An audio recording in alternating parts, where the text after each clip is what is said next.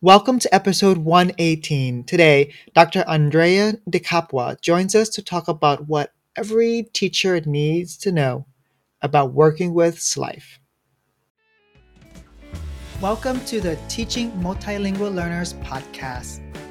This podcast celebrates teachers who answer the calling to serve multilingual students and their families. Your beautiful smile, your beautiful life are waiting for you to shine bright. It's never too early or late to start, to rise up and shine. Your beautiful smile, your beautiful life are waiting for you to shine bright. It's never too early or late to start, to rise up and shine. Every cloud has... If you work with SLIFE, then you must know the work of Dr. Andrea De Capua and her colleagues. This was an informative conversation about how SLIFE see the world and how that affects their engagement in formalized schooling. Please stay to the very end of the podcast as Dr. De Capua gives us examples of what project-based learning can look like and how it can bring together what SLIFE need while still remaining relevant to them. Now, on to today's podcast. It's a privilege to introduce you to Dr. Andrea De Capua. She's the co-author of two books about SLIFE students. One with Dr. Helene Marshall, which is about called Meeting the Needs of SLIFE, and her own book, SLIFE, What Every Teacher Needs to Know. So it's an honor and privilege to host you. Welcome, Dr. De Capua. Thank you so much for inviting me to be a part of your programs and your podcasts. It really is a privilege to share with you and with the audience. What can I tell you? What can I answer that has not already been answered? Or... And if you have to retell something, it's not a problem because we need to hear it in multiple ways, in multiple perspectives. Right? Okay. So let's start with the first question. Please share a story of when you worked with a SLIFE and how that story has stayed with you or shaped your practice. When you sent me that question, I've been thinking about that a lot. And the more I thought about it, the more I felt like I couldn't tell you one single story. And there's a reason for that. When I do my presentations, my workshops or whatever, I usually start with an optical illusion, where you can look at something and see it from different ways. And so, for example, you look at a picture, is it an old woman or a young lady? For example, I mean, that's a one. And there are many, many others, and I vary them because what my idea is, it's sort of it's a metaphor for my work, because we can look at what we think is concrete and absolute and a reality, but it's only one perspective. And our prior learning experiences in a sociocultural setting, our language, everything shapes how we interpret that reality or that and what our perspective is.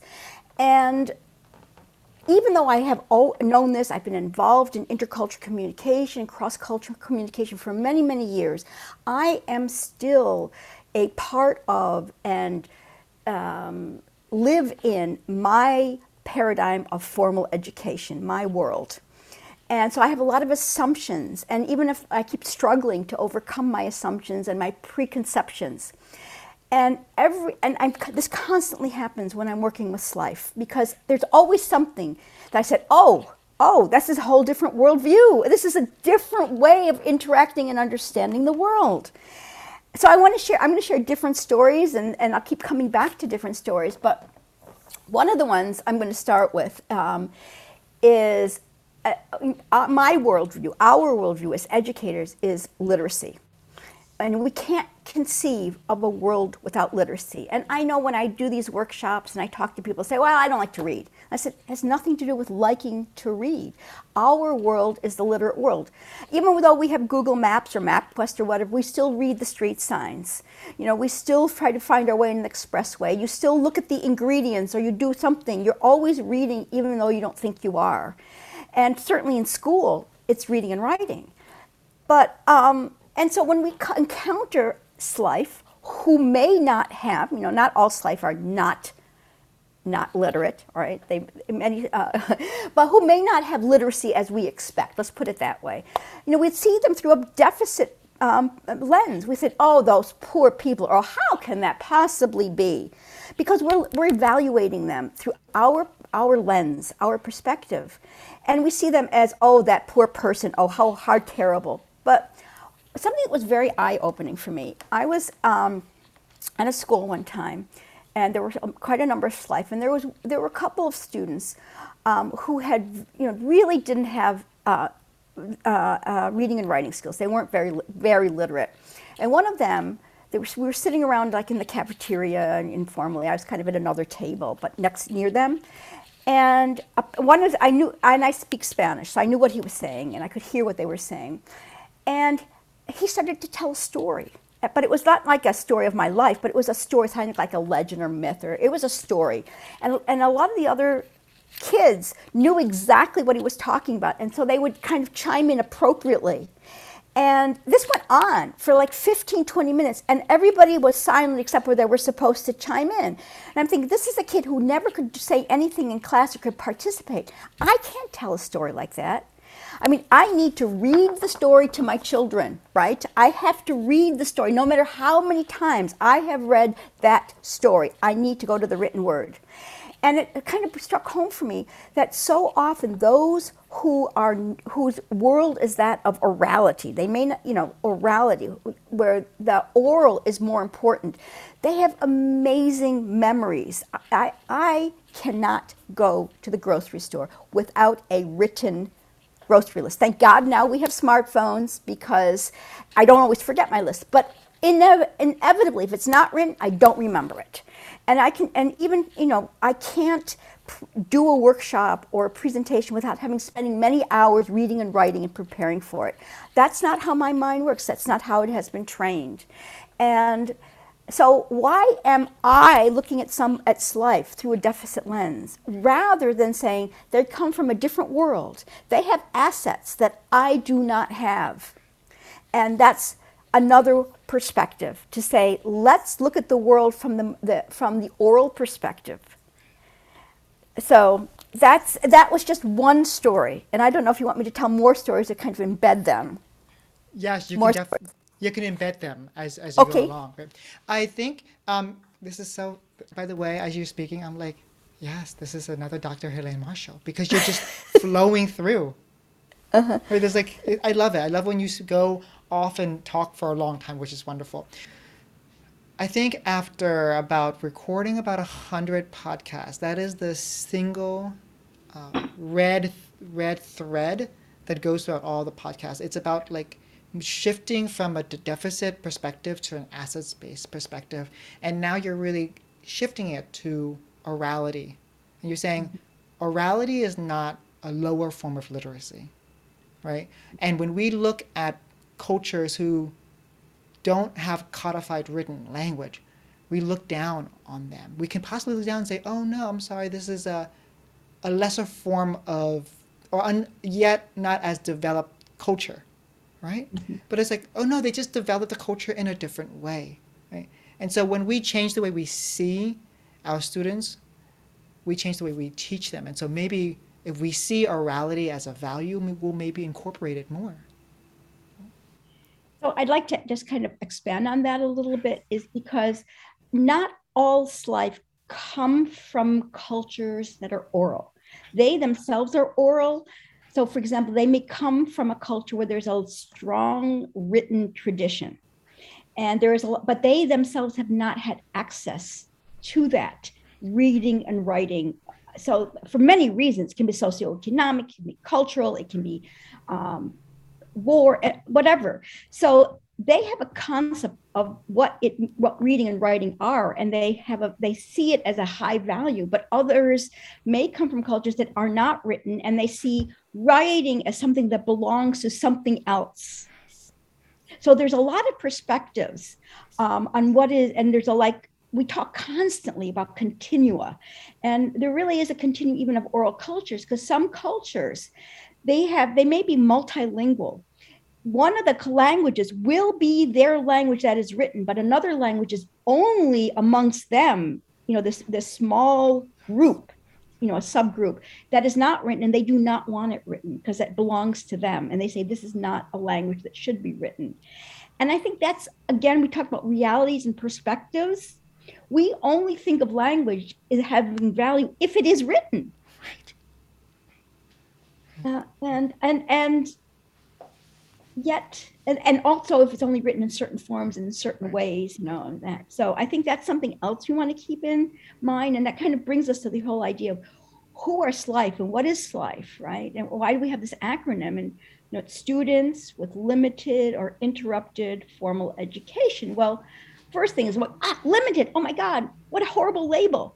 But we're not talking about the students. We're talking about the access that they had or did not have to age appropriate education from our perspective. Like, what is age appropriate? And also from their perspective, many, many times they say, I wish I could have, but this is where the restraints. We didn't have any books, or there were 50 in our class, or I could only go when the weather is good because the roads would get washed out or the path would get washed out. So we have to look at it from their perspective. And interrupted, we're not talking about 1, 2, 3 weeks or months. We're talking about years.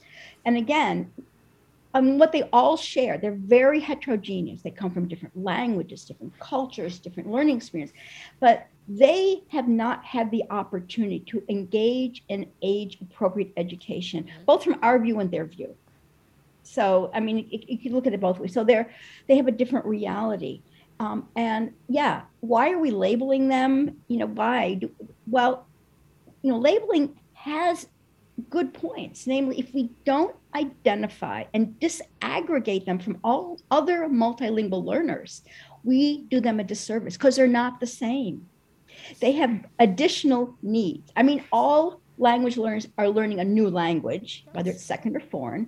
And yes, they are learning a new culture, but SLIFE are doing even more. And that's why when they're taking extra steps, they have extra challenges. And that's why I like to talk about why it's important to identify them, because these extra challenges, it's not just literacy, but compounded by the fact that they have not developed an identity as a student or as a learner. So when some might come in and they may have never been in school, so they don't know how to hold a pen or pencil or go about with a computer. I'm talking about the keyboard or whatever. But others have had some education, but they still don't know the norms of behavior. And I'm not just talking about the tip of the iceberg ones, like do we bow, do we stand, things like that. But where do you put your name on the paper? And what do you do with these pieces of paper that you've been given? What do you do with a book, with a textbook? What is an index and, a table of contents and all these things? Or you're given these pieces of paper, worksheets. What do I do with it? What am I supposed to do with a worksheet? Oh, well, this is in simplified English. Yes, but I have not learned to do decontextualized tasks because we didn't have that kind of task. And on top of that, these tasks require specific ways of thinking. And going back to that idea that we have different realities and different ways of thinking, and these have been developed on our prior experiences. Well, the same way we develop ways of thinking that we need in our life and that we use. Well, if you haven't had age-appropriate formal education as we understand it, you've developed different cognitive pathways than we expect. And we, what I call my work, are academic ways of thinking. And there are other ways of looking at them, but basically the things like compare, contrast, analyze, even things of those listeners who might be familiar with Bloom's taxonomy and his pyramid or his steps.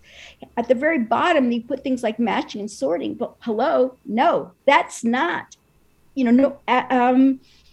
automatic. I've been with SLIFE and they'll say, well, why should I match this to that? It makes no sense. That's an academic way of thinking and it's a decontextualized task.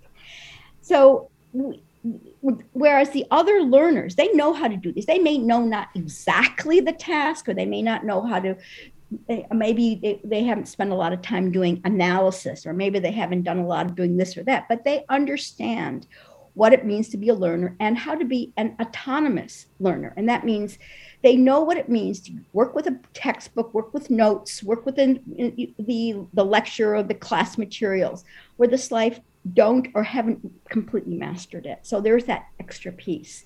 And it's closely tied to literacy as we understand it. Because you can have literacy in the terms of decoding. And I've seen life do this, and teachers will tell you this all the time. Oh, they know the alphabet, they can copy the words, or they can memorize the list. That's not literacy as we understand it. They can even read the text aloud pretty well. But when we talk about literacy, we see this as an interactive process. It's a dialogue between the reader and the text. We want to do something with this. We want to think about it. We want to answer questions about it. We want to extract information, and we want to exchange information that way. And that's very different from what Slifer are used to. And I talk about a ways of learning continuum. Those who've never been in school, and then there's others that range along that. And even if you've been in school maybe 8, 9, 10 years, whatever, but if you've never used literacy as an active process, then you're still life. You're falling in the middle. And we need to give you extra support and not assume that you know how to be a learner, that you know what to do with what you're giving me. It's not just language and content. It is what we often refer to as formal schema, or I often like to refer to it as the hidden challenge, because from our worldview, why would this be difficult? Well, I've made the language easier. I'm even giving it to you in your own language. I've translated it. Why can't you do this? Again, looking at the students through our lens, rather than saying, wait, is there something intrinsic in that material? Is there something of the task? Is there a way of thinking that I'm expecting or assuming that they can do?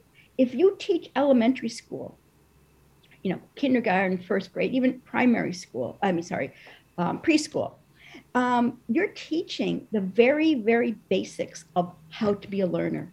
And you build on that over the years. And by the time 4th, 5th, 6th grade, you're not teaching the very basics. You're developing it. You're building on what they know. So when we get life, who are older, who are 6th grade, 10th grade adults,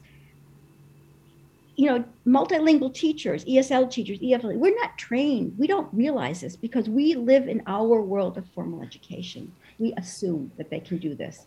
And we assume, oh, it's the language. Oh, they just don't understand. Or we assume it's literacy. And yes, literacy is part of it, but it's more that hidden aspect. I think this is the thing that you're adding to the podcast. I didn't hear Dr. Helene Marshall mention. You talked about we as language specialists come work with SLIFE and we're like, wait, I put it in your home language. It's text engineered for you. It has pictures, it has visuals, it's annotated. Why can't you get this, right? Mm. And then we start to realize, oh wait, their context, their background experience didn't provide them with this, to know what to do with a piece of paper. So can you tell us a little bit more about what contextualized and decontextualized tasks means? I can, but can I take one step backwards? Yes. And you talked about pictures. We give them pictures and we give them diagrams and that. Well, part of becoming literate in the sense of being an active, and as an active process, is also becoming, and I like to say this, a code breaker, because pictures, particularly if they're diagrams, clip art, sketches, graphic organizers, those are abstract representations of the real world. And that means you understand the code. And one of my favorite examples is when I was in a math class for SLIFE. It was geared to SLIFE. And they were supposed to be working on understanding measurements. So think to yourself, you probably have Amazon deliveries or any delivery, you have boxes. We all have real boxes, right? Then you take a photo of that box. That's pretty close looking like that box. But then you get sort of a color representation. It's still okay. But think of a math textbook. Those are just, these little sketches with, height, length, and numbers. It is completely abstract. And you're giving this to a slide who has not learned the code of abstract representations. And you might say to yourself, well, that's just math. Well, let me give you another example. I'm in a different classroom, and they are given, this is a commonly used textbook in the United States, and doesn't matter who made it, but it's got pictures, and the students are supposed to talk and write about the pictures. And just imagine, I'm not even going to use that textbook because I don't want to have it identified. But here's another one where there's a picture of a classroom and somebody walking into the classroom, and the teacher greets them, and they're supposed to talk about that, with the little bubbles. And the students are like, what is this? Yeah, exactly. What is this? And not only that, but why is this a classroom? This doesn't look like where I am. And who's that person? I don't know that person. The person will, and the, again, top down approach, what we think learners need, what we think is relevant to them, but it's decontextualized, going to that point, because it's not part of their lives. Right. So when we talk about decontextualized tasks, it's things like everything you can imagine, from answering true false questions about something they read. It can be multiple choice. It can be fill in the blank. It can be doing what do you call it? Filling out a table based on things from the text, right? All of these are decontextualized, and we can go on and on and on. And why are they decontextualized? Because teacher will tell you, I've tried to make it so relevant. We've talked about the text. We try to talk about their experience, and we go, they go on and on. But the starting point is that top down. It's the text, it's the curriculum, it's the materials, not their lives. And they're going to say, well, I don't know that person. Why should I answer questions? I don't know who those children are, or I don't know. I don't take the bus at 8:00. We don't have buses where we live, or wait a minute. There's no buses in Tampa that I'm near me, or whatever it is. Or there are no trains.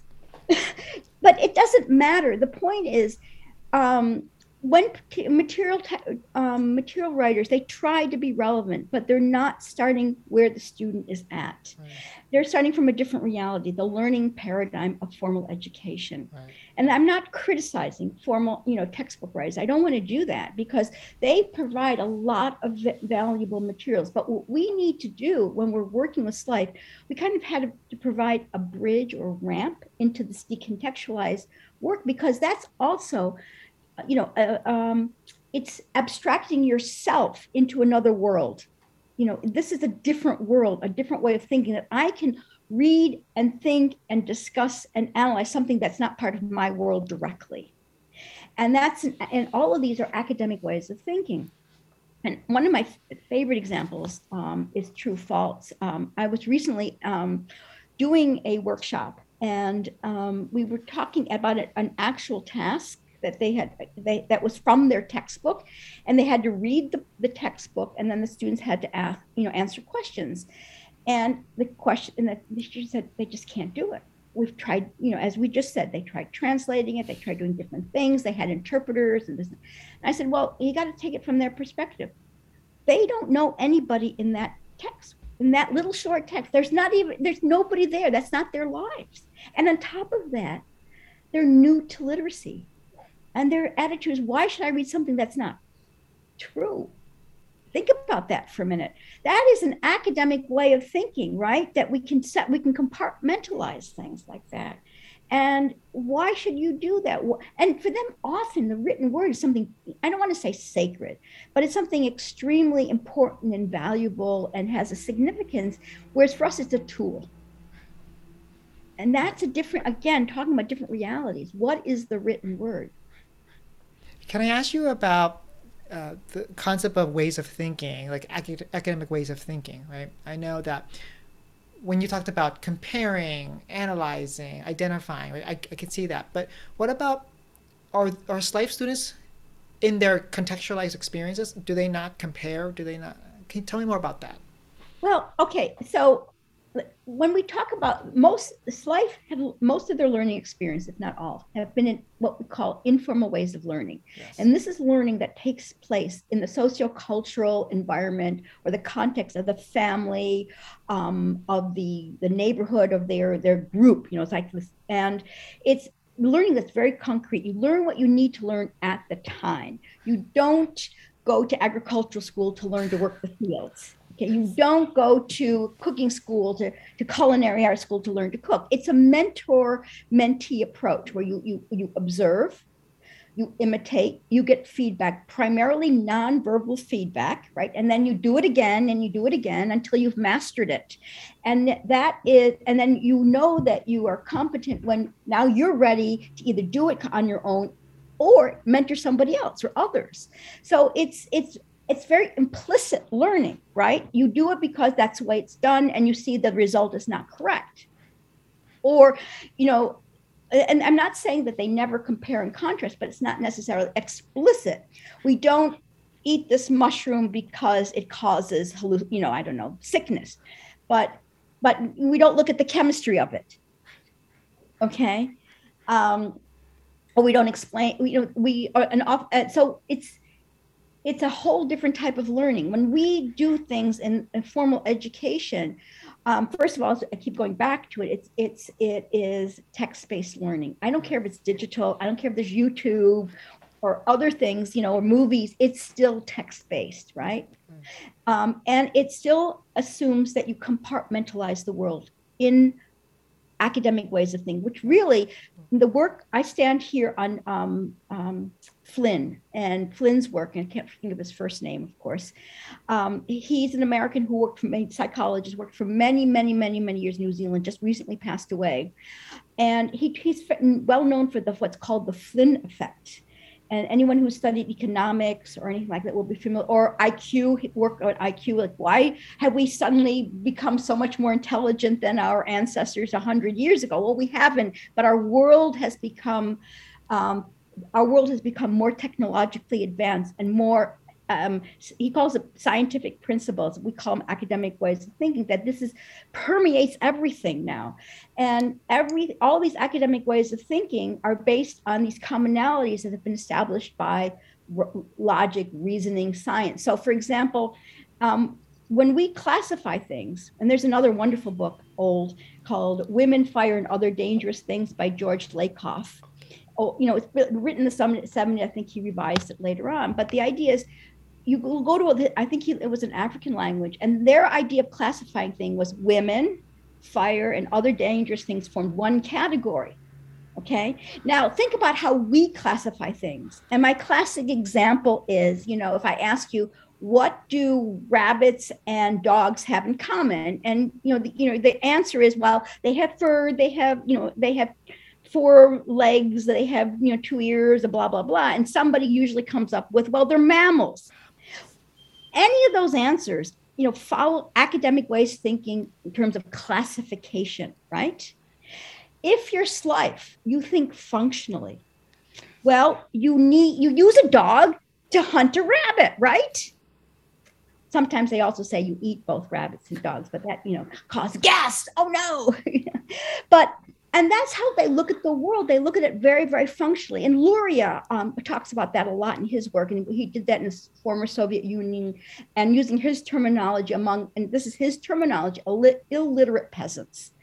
And he did his work, because, well, you have to think it was in the 30s or whatever, and that. So, how they were not able to grasp why you would do certain things because it did not make sense from their way of looking at reality and interpreting the world. And this happens very often this happens all the time with SLIFE. And, we do things like we ask them in education, and I'm going to ask you, this is your homework.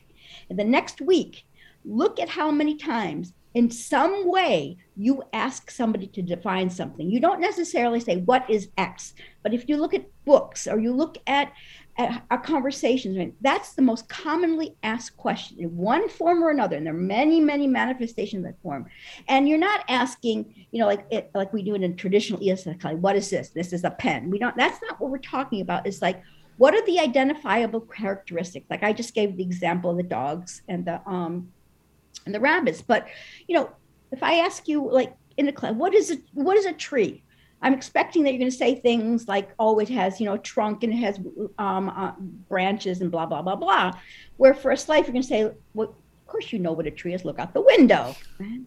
And now your action, you know, the reaction a lot of times of listeners or participants in the workshops is, well, I don't teach science. What are we talking about? What's important about this? Let me ask you the question, literature. Tell me about literature. What do we do in literature? We have poetry, we have drama, we have, you know, we have biography, on and on and on and on. And we have true, you know, we have fiction. You know, you can go on and on. We do this in everything in our lives. And if you look at our educational system, remember I talked about learning in informal ways. You learn what you need when you need to, and you learn what's needed. It doesn't matter, right? It's what's needed. Well, we divide knowledge into what do I call it? Categories? No, well, subject areas. Yes. Subject areas, right? Math, science, history, language, on and on and on. We divide it up. And we do talk about cross-disciplinary and everything, but we still silo knowledge. We so silo knowledge. And that can be very difficult for them. Why are we siloing knowledge, right? And if you think about that, why do we do this? Well, because that's our reality and that's our world. And we don't just do it in school. And that goes back to the Flynn effect. That's our world. You know, this technological, scientific way, as he puts it, of thinking. And it's not, and again, remember when I talked about you can learn to look at optical illusion in a different way. Our life can do that. They can learn our world if we provide them the adequate support and tools, rather than saying, you know, shrugging our shoulders and say, I don't even know where to start. I don't know what to do with them. So you really talked about the functionality. Now it makes sense. Like we think in academic ways, and it's not functional the way we think. But for SLIVE students, the way they think is through, is this serving a function in my community? Is it serving a function in my life? Right? So I think, go ahead. No, I was going to say, but it's also not, it's not just the function, but how things relate to each other. You have to have a relationship, like you have to have, if you have a rabbit, and a dog, well, there has to be a relationship. You use something for something else. Right. And, you know, and honestly, I want to also say with that example, I've had people whose spouses or they themselves have been hunters. And their reaction will be that they'll say, they may, oh, you know, we use a dog to hunt rabbits, right? But as soon as I talk about the other perspective, they'll say, oh yeah, of course, that's what you meant. So because they can see both worlds, but life have to be brought and helped to see both worlds. Well, there's also So let's talk about that. I want to get to the 4 essential guidelines to help SLIVE. Is that what you're going to lead us to? I think we started off with, you know, question your own assumptions. I think I pretty much covered that. Yes. And the second one was, foster two-way communication. Okay. Which means listen to your students. Remember, you want to make things, they come from that world of informal ways of learning and a concrete real world learning. So let's listen. Let's not stop with that top-down approach where we think what will be relevant to them, but let's listen to what they have to say. And that means we have to have a relationship with them. We have to know who they are. And that's something teachers generally think they do, and many, especially in the language world, do strive. But we spend a lot of time talking about what our expectation, what our world of education is. But we sometimes will need an informant.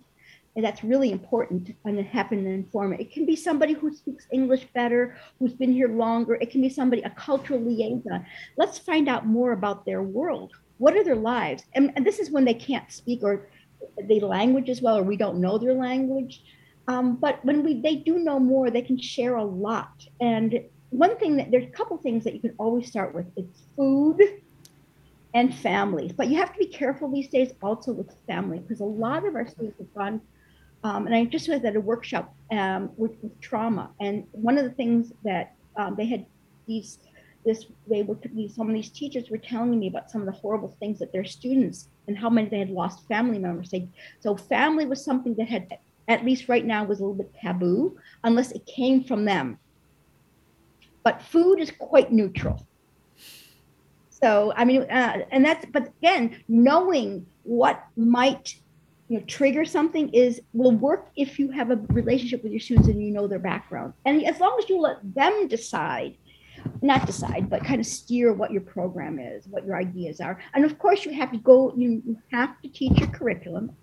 There's no question, but you have to you're providing them a ramp by starting with what is relevant with that to them, and starting where they are at, because you can't teach everything the way they would like to learn. You can't do everything orally. You can't do everything pragmatically and real, because you want them to see not only in our formal educational system, but in our society, and yet at the same time, you want to honor and respect what they're bringing. So you're using an asset-based approach to bring them into our ways of learning by listening and fostering, not just we tell them, but we're listening to them.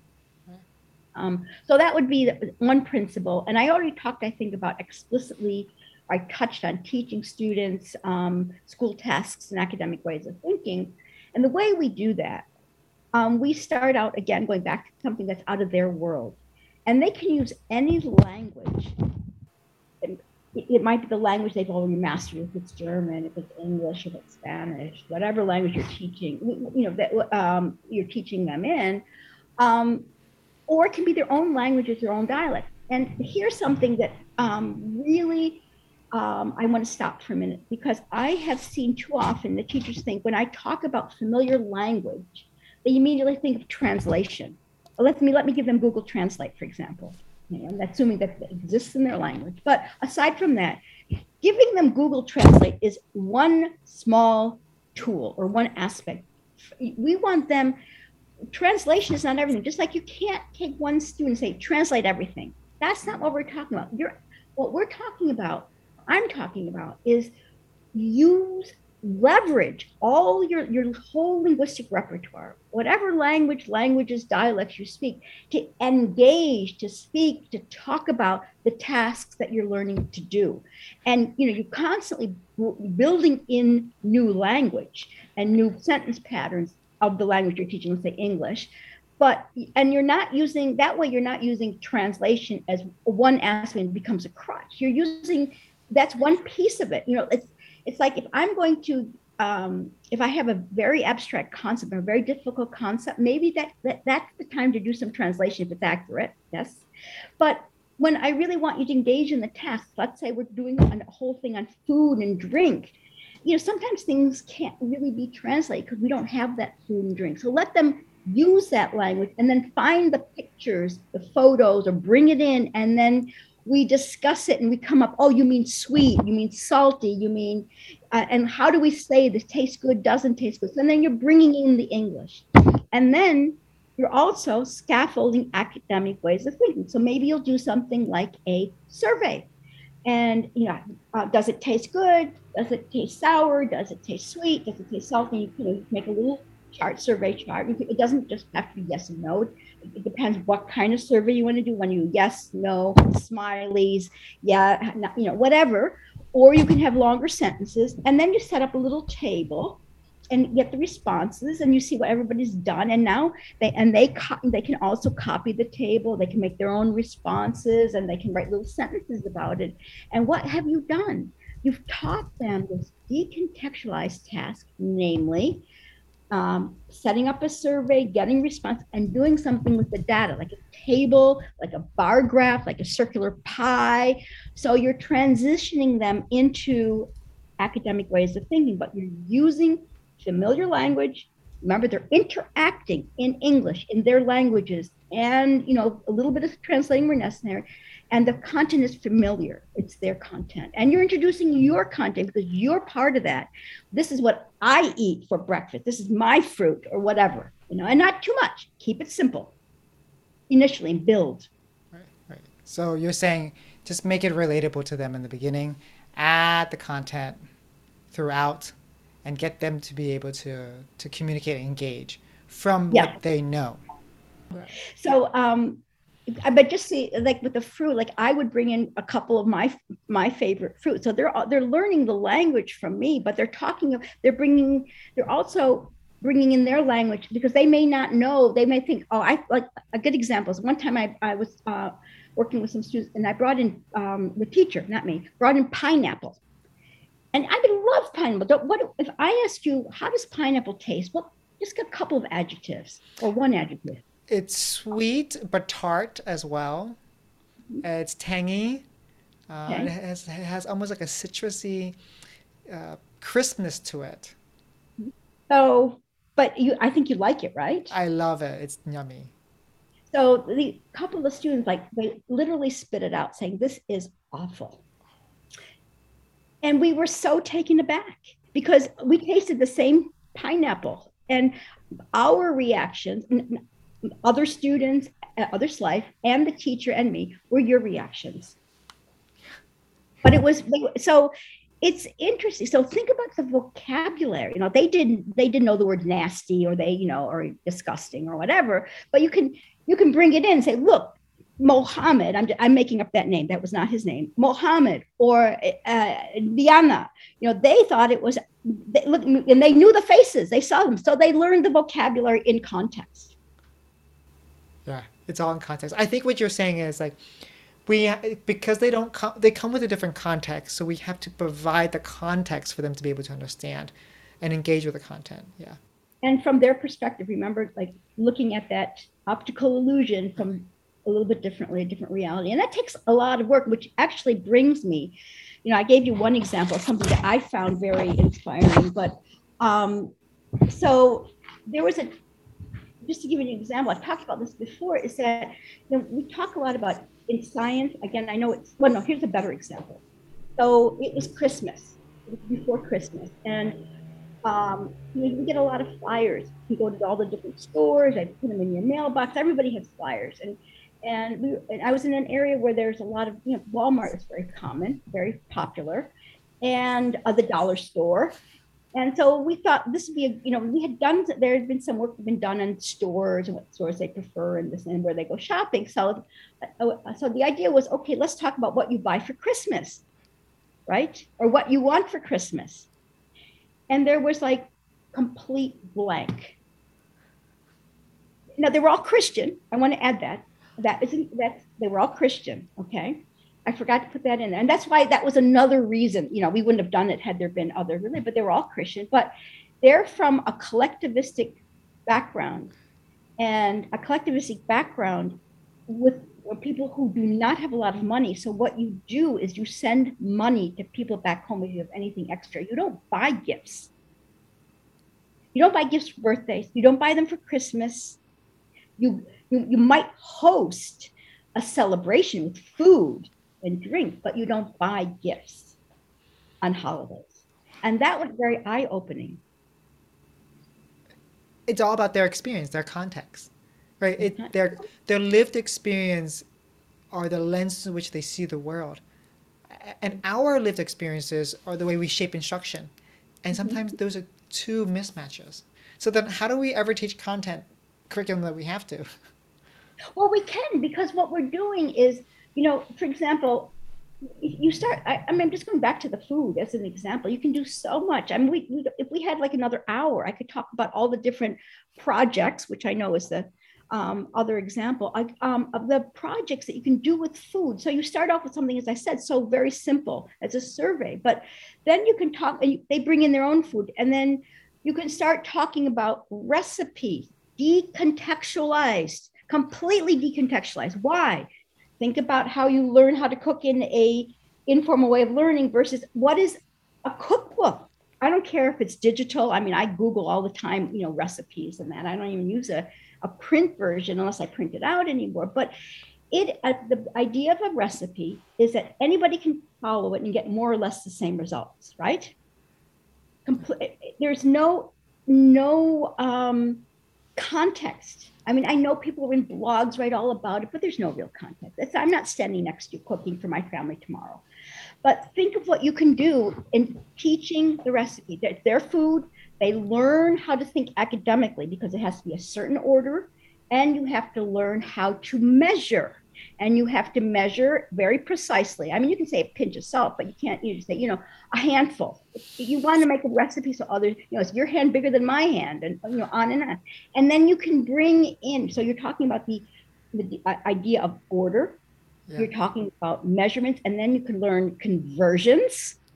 Now, maybe if they do know something about the metric system, you can turn it to our system, the US system, which is not metric. Or you can also do things, okay, we have a class of 10 students, and if you're used to making this for 25, how would you adjust this? Or we're going to have a party at the end of the term. How would we change this? Conversion, math, right? Real context. Or then you could say, well, if I'm making this and I leave out the yeast, let's say we're doing bread, what would happen? Or I leave out the sugar, I leave out this, and then you're going to start teaching chemistry. So you're going to do so many things that are academically related. They're related to content, but you're doing it in something that's real to them. And reading and writing, and again, all, and language. Right. So what I hear you saying is don't start with the content. Don't start with reading and writing. Start them with something they're familiar with where they can engage. Like, let's bring the food in together. Let's try it out together. And then let's move to something decontextualized as a recipe. Let's move to a menu, right? And then this is where you bring the reading and writing in. So it is possible. Well, even before that. So let's say they come up with adjectives.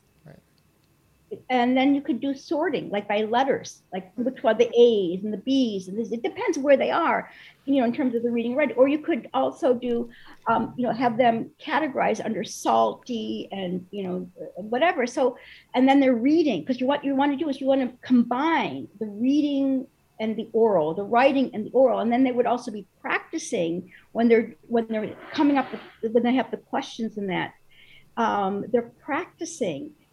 You might do it chorally because you also have to do eye training, right? So you might be pointing, or they might be pointing, and then reading it back. Because what you want to work on is reading as a process, so that they just don't memorize, and then you take the words out of context. And I talk about that in my book, and they can read it as long as it's in the right list. But then it moves, or you change a letter, and they don't recognize it. Or they start guessing, they know the first letter, maybe the first two. No, they need to understand, and you're introducing literacy training, literacy skills right from the beginning. And even if they have them, you're reinforcing them. Right. So you're not separating them. Right. I think the last 5 minutes was just worth listening to the first 50 minutes of this, because that just made it really clear. Because I hear teachers like, okay, I get this theory, I get this, but what does that look like in a course? Right? And so you just made that. Would you please briefly talk about project-based learning? I think you kind of did already in that example. Right? I think I did with the food, but yes. I can't emphasize enough how important projects are in MALP, basically working with SLIFE. I think Helene talked a lot about MALP, but in general, working with SLIFE is so important. And I want to start off, I always like to ask people to think about the nesting dolls, Matryoshka dolls. You have a little one, and then you have another one, and then you get the big doll. And when you're working with SLIFE, and a lot of times teachers tell me, how can I possibly do a project with SLIFE? It's like, that's natural. You can, but you have to think small. There's a saying, keep it simple, sweetie. Start small, start very small, start very simple.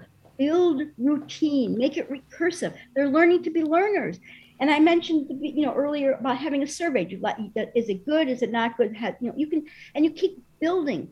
And there's so much you can do with projects. And in Breaking New Ground, co-authored with Helene, the 2011 book, we talk a lot about projects. And a lot of my articles, and also I have chapters in 2 different books.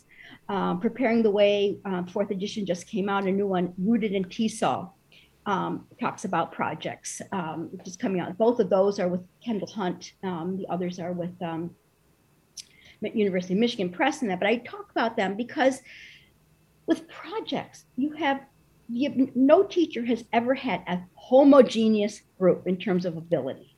Some will be able to speak better, some will be able to write better, and on and on and on. So with a project, there's something for everyone. And remember, we're talking about KISS, keep it simple, sweetie, and building those dolls. Yes, there is always something for someone to do, and it really also kind of it builds on their strength because you're incorporating a lot of oral but connected closely with the written.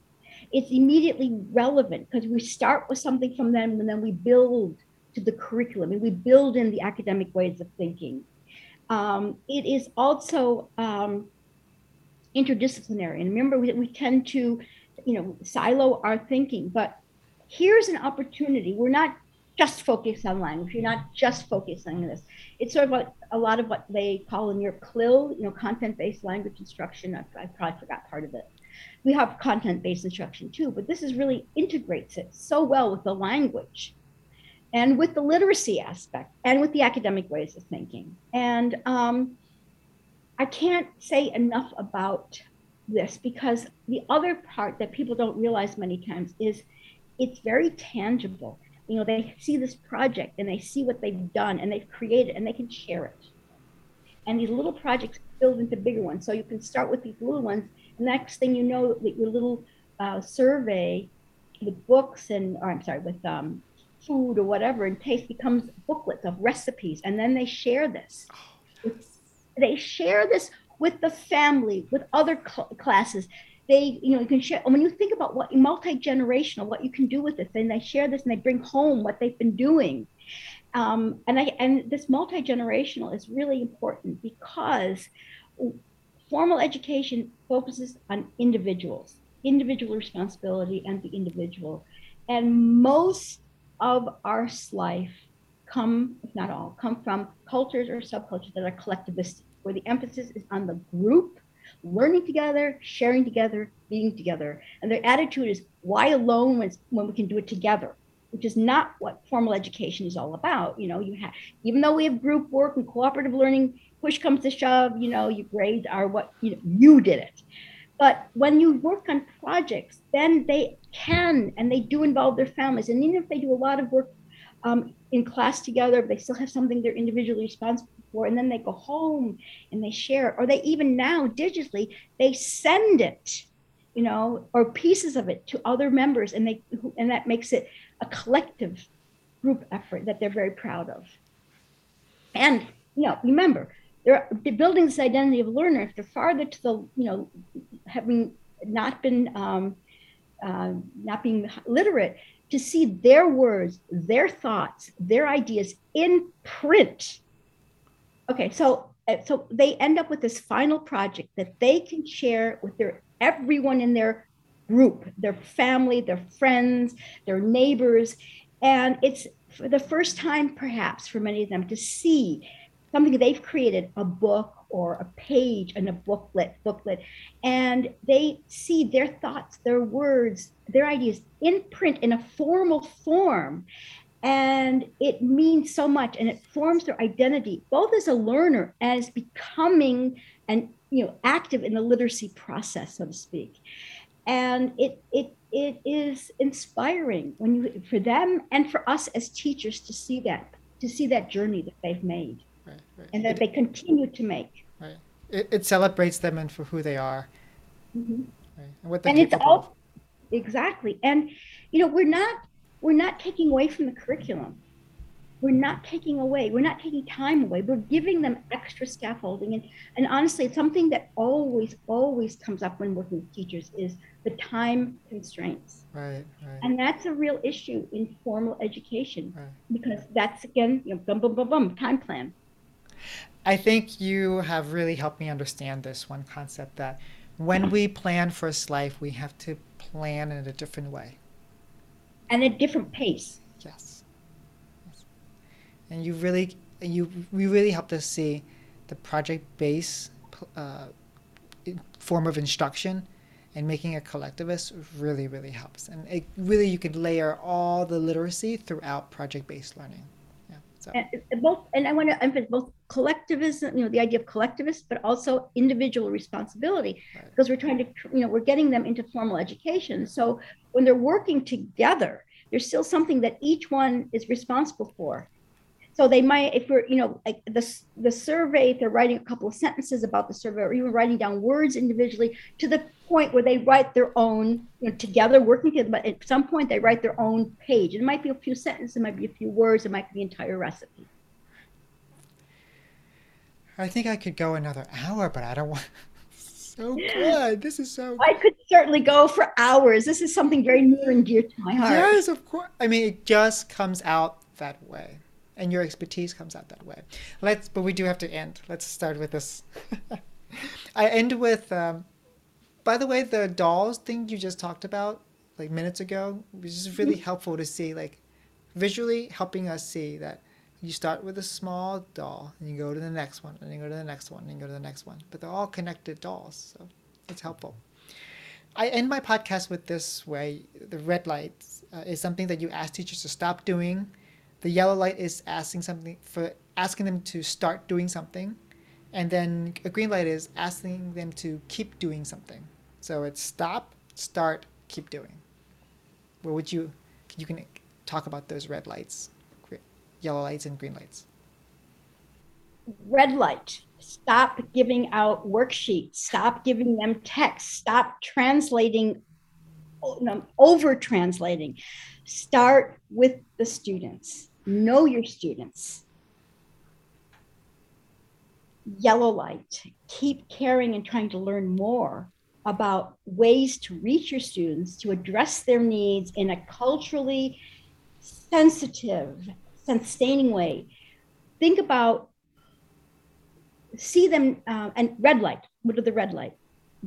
Don't look, evaluate, think about them as much as possible, and as difficult as it is, through our lens of formal education. Try and I constantly work with it. I have so many more anecdotes and students I could share stories about, of how I keep having to question my own assumptions. Because remember, assumptions, and even our expectations, most of the time, they're below the level of awareness. And when something's not working, or you see a blank stare, or you see somebody's head on the table, or you see discipline issues, stop and think, what might be the root of them? Is it me? Is it my material? Is it my paradigm of teaching and understanding the world? I'm not saying it's going to be 100%. We can never reach 100% of the students, but so often there are things that we can do if we go back to the green light, say, and think about what have other people. So by going back to the green light, keep evaluating what works, what others have found that works, and why have they found it works. It's really important to understand why, because we don't want to just copy. Because we just copy, don't understand the why, then we're not addressing our assumptions and understanding what, the different paradigms or the worldviews or the different realities. Well, this conversation was just full of great insights. It parallels and it dovetails Dr. Helene Marshall's conversation so well. I'm hearing in a different way. The message is the same. I just needed to hear it in a different way. And thank you for providing that to listeners. Well, I can't thank you enough for inviting me, because it's wonderful that there are people like you who are interested and want to share this with the wider world. Well, especially today's refugees, and it's not. We have record numbers of refugees in the world, and I've been saying this since 2015, and the numbers just go up. Well, you are helping all those students by this podcast and your work. So thank you so much. Before we recap this episode, I have a favor and an invitation. My favor is to ask you to please review this podcast if you found it valuable, so that teachers like you become inspired and informed in their advocacy work. My invitation is for you to enroll in my scaffolding learning or teacher collaboration courses. I've taken the principles that I've learned from experts in the field. I've applied them to my classes. I kept the things that worked and am sharing all of them in these courses. I hope you consider enrolling. Now, onto our recap. Just listening to this example of the food project was worth staying to the end. I can see now how we can weave in literacy, academic ways of thinking, and decontextualize tasks by starting with something students are familiar with. I also really appreciate the dolls metaphor that reminds us to start small and build out. Thank you for helping us see through the eyes of life, Dr. DeCapra. Thank you for listening. I'll see you soon. Be safe and be rooted in peace. It's your turn to play traffic light teaching. Tweet at me either your red, yellow, or green light from this particular episode.